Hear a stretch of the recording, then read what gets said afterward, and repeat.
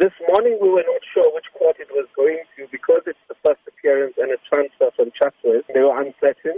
I had to then leave, and when I returned, it was actually the V court that the appearance took place. It was a very short appearance, and it has been remanded. What had been communicated with members of the community that attended today's proceedings? Basically, we were told that it's going to be remanded to here, but from the morning it was very confusing. And I think it's because he now has the opportunity to have legal advice in terms of legal representation, because at the regional court you will need an advocate.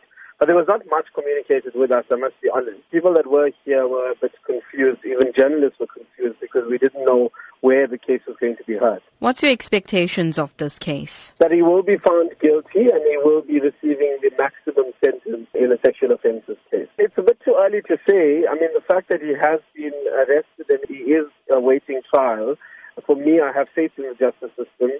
Also, the fact that it's been transferred from a lower court to a higher court means the seriousness of the offence. So I'm just waiting for the actual proceedings to start.